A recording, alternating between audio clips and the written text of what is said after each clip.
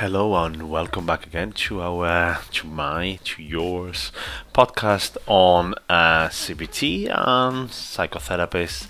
I'm Jaime and I'm from online-cbt.com.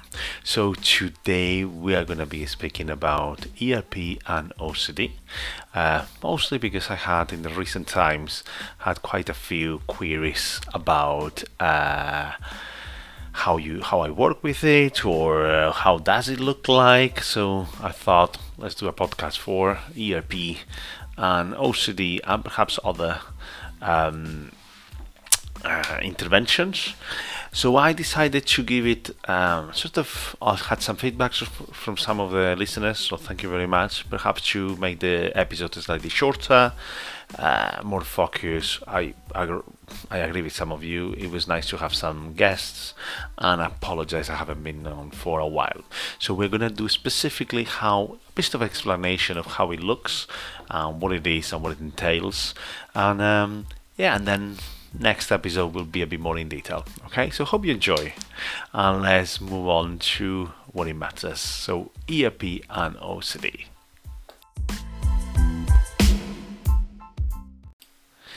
So, although some people say that CBT or cognitive behavioral therapy is the gold standard for OCD and related disorders, disease, well, sort of is true. It is true, however, CBT, when you're thinking more of the the behavior, has a big element of exposure and response prevention.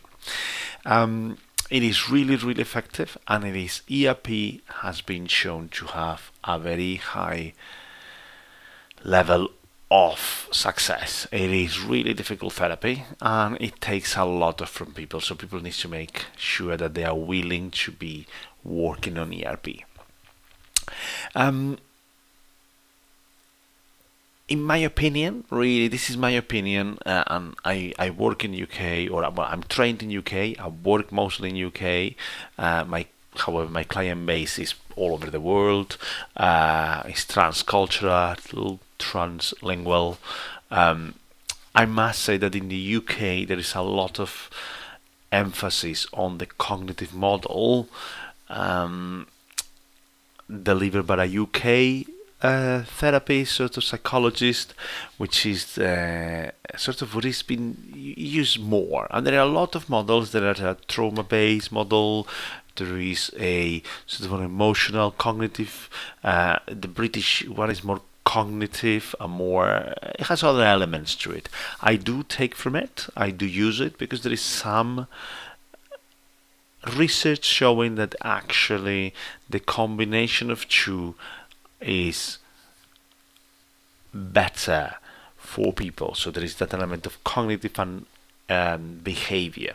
However, I really mostly use ERP, especially with some of the elements of it. That could be ERP, that could be visualizing ERP, that could be imaginal exposure, that could be imaginal exposure to catastrophic events or future events, and so on and so forth. However, I am aware that I do EMDR, and there are some EMDR protocols and EMDR interventions for OCD, and also it's really positive to have a wide experience of therapists and a wide knowledge of therapists, so you can then integrate. So therefore you can do some CBT, ERP, trauma, and you can do trauma through CBT or EMDR. So having said that, let's go into the meat of it. So what is exposure therapy, right? So what the exposure and response prevention. So it's exposure. Exposure sort of it relies on the behavioral principle of called habituation. Habituation, in lane terms, getting used to. So we are getting used to something, right? So you can get used to the feeling of anxiety, you can get feelings of overwhelmness, you can get used to of the distress of the thoughts, you can get used to the thoughts. And with time, these things sort of are less impactful. Interestingly, with the thoughts, you will get more used to your physical sensations, and they are less overwhelming. Sort of your threshold of your tolerance increases, so you feel less overwhelmed with your thoughts. In fact, what it shows is the less we are sort of pushing those thoughts away, the less we are ruminating in the thoughts, the less we are trying to do things to avoid thinking about something, actually, the less they come back. So if you are here today, if you're listening to this or you're thinking to find therapy, what you might notice is that you've been doing certain things for a long time and your difficulties haven't changed, right? So what happens is these all behaviors, cognitive behaviors or physical behaviors, maintain the difficulties. What happens is by breaking the cycle, breaking the link, all between the fear or sort of the repulsion of your thoughts or the sort of a negative emotion, then we are extinguishing, let's call it extinctioning, the actual, we are sort of eliminating, that dies out, it numbs out, it disappears, right? I won't be boring you with it, as you can actually read it online. You can read on extinction, habituation, and so on and so forth, and what's the theoretical basis. So I'll be focusing on what it matters to you, which is the results. So that's the exposure part of it, and then you got the response of it. And that's what we'll be speaking in the next part. So, response prevention. So, exposure is always or mentioned with the response. So this is, call it ritual, that could be compulsion, that could be avoidance, reassurance. It's whatever you do, how you respond to wherever it causes the distress. And this is a very important part of the treatment, especially with the rituals or repetitive behaviors, cognitive behaviors or physical behaviors. So when I'm talking about behaviors, I'm talking things we do that they can be seen by others, that people think they cannot be seen, and things that we do in our mind. Right. So pardon me. So cleaning, pushing thoughts away, trying to clear your mind, praying, reassurance. We are very creative. So I always, every time I meet people, I come with more things that I never known before. So really, that's in one hand is good. It shows that people are really trying very hard to look after themselves and reduce the stress. And at the same time, those behaviors have the opposite action, which is maintaining the difficulties. So let's say, as an example, I were to believe that if I get wet when it rains, I might come to an illness. So if I live 250 days a year in a place that it rains and I decide to stay in, then yeah, I won't get wet, I won't get an illness. However, I will then not meet friends, I won't go to work, and so on and so forth. In this particular case, that could be slightly less likely to happen. So the response prevention will be when actually if it's raining, then I'm coming out when it rains.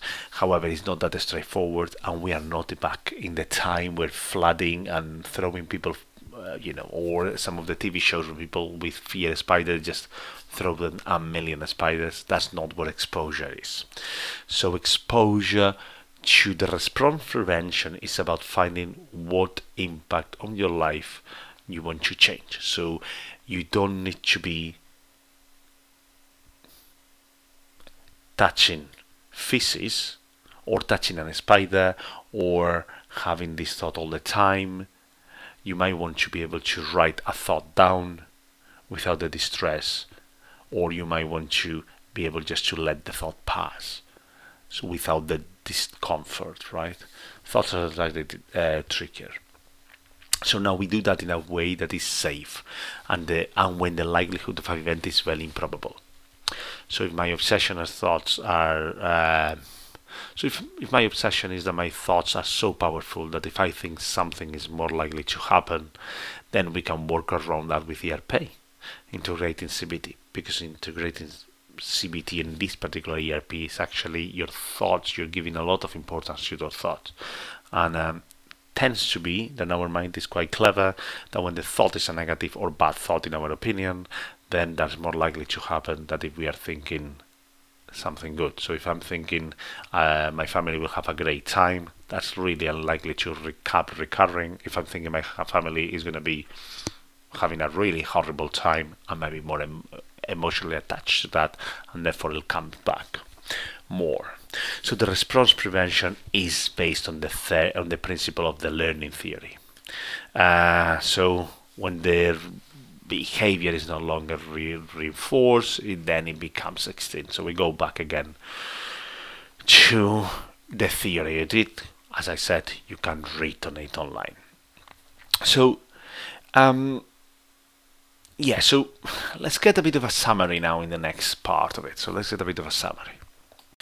So some of you might be in a different position of those simple examples I've given, and that's perfectly understandable. So it's understanding like there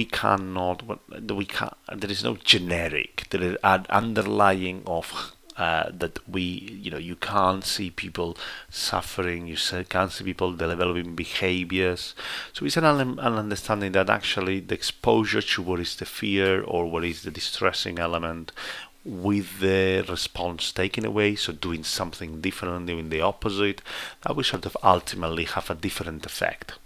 Curious that's that way. And actually, if you have been doing it, the other things for a long time and it hasn't changed, well, maybe that's because you're searching for some help now.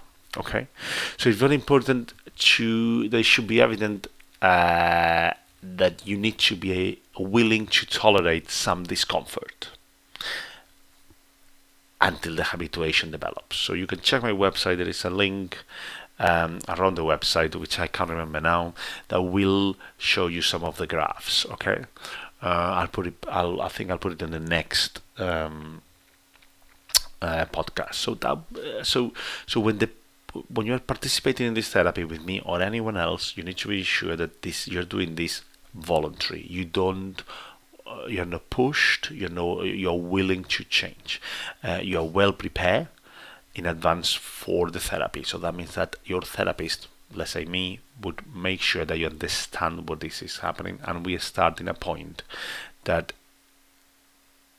is comfortable for you, and we can always take a step back. We sometimes misjudge.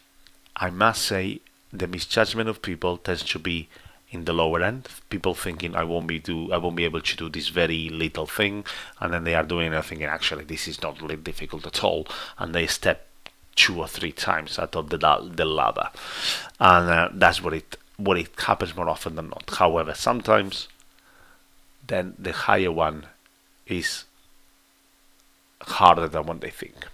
Now, having said that, and the willingness, then we need to reflect on, let's say you have contamination fears. So do I need to lick a toilet? Do I need to lick the doorknob of a busy high street door? Well, you might not, because really, realistically, no one is going to do it. However, what you will be thinking is, okay, I'm happy to touch the doorknob, and then I'm going to eat without washing my hands 5 times. So you might say, well, I touch the handle once, and then I'm happy to touch the clothes and put those clothes on, right? Or have a sandwich without washing my hands. The likelihood of something happening in that situation is very low. Otherwise, most of the people around us will be getting sick constantly. So it's sort of weighing in on that. It's weighing in what is realistic and what is needed, right? So what do you need to get to where you want to go? And where is the ultimate challenge? If you think, I want to go right to the actual limit of what I can hold, so go for it. I can work with that. Now, maybe that is not needed. So how we do that, and we'll look more next podcast, is sort of we come up with a list, we break it down, and we crack on. That's as simple or as hard, right?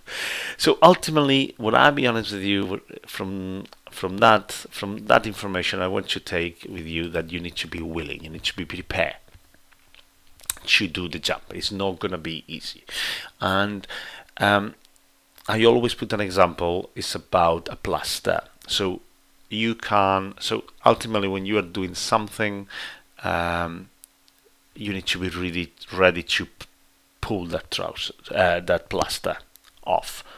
I am aware that if you pull a bit and a bit and a bit and a bit and a bit and a bit, and you pull 10, 15, 20 times the plaster, you will be 10, 15 times experiencing pain. Where if you pull it straight, it's painful one, and that's done. And that's how I see ERP. Just some cases, right? It's not always the black and white. Right, okay, so let's come up to the last part and the sum up. Not the sum up, let's come up to the last part, and we'll coming at an end.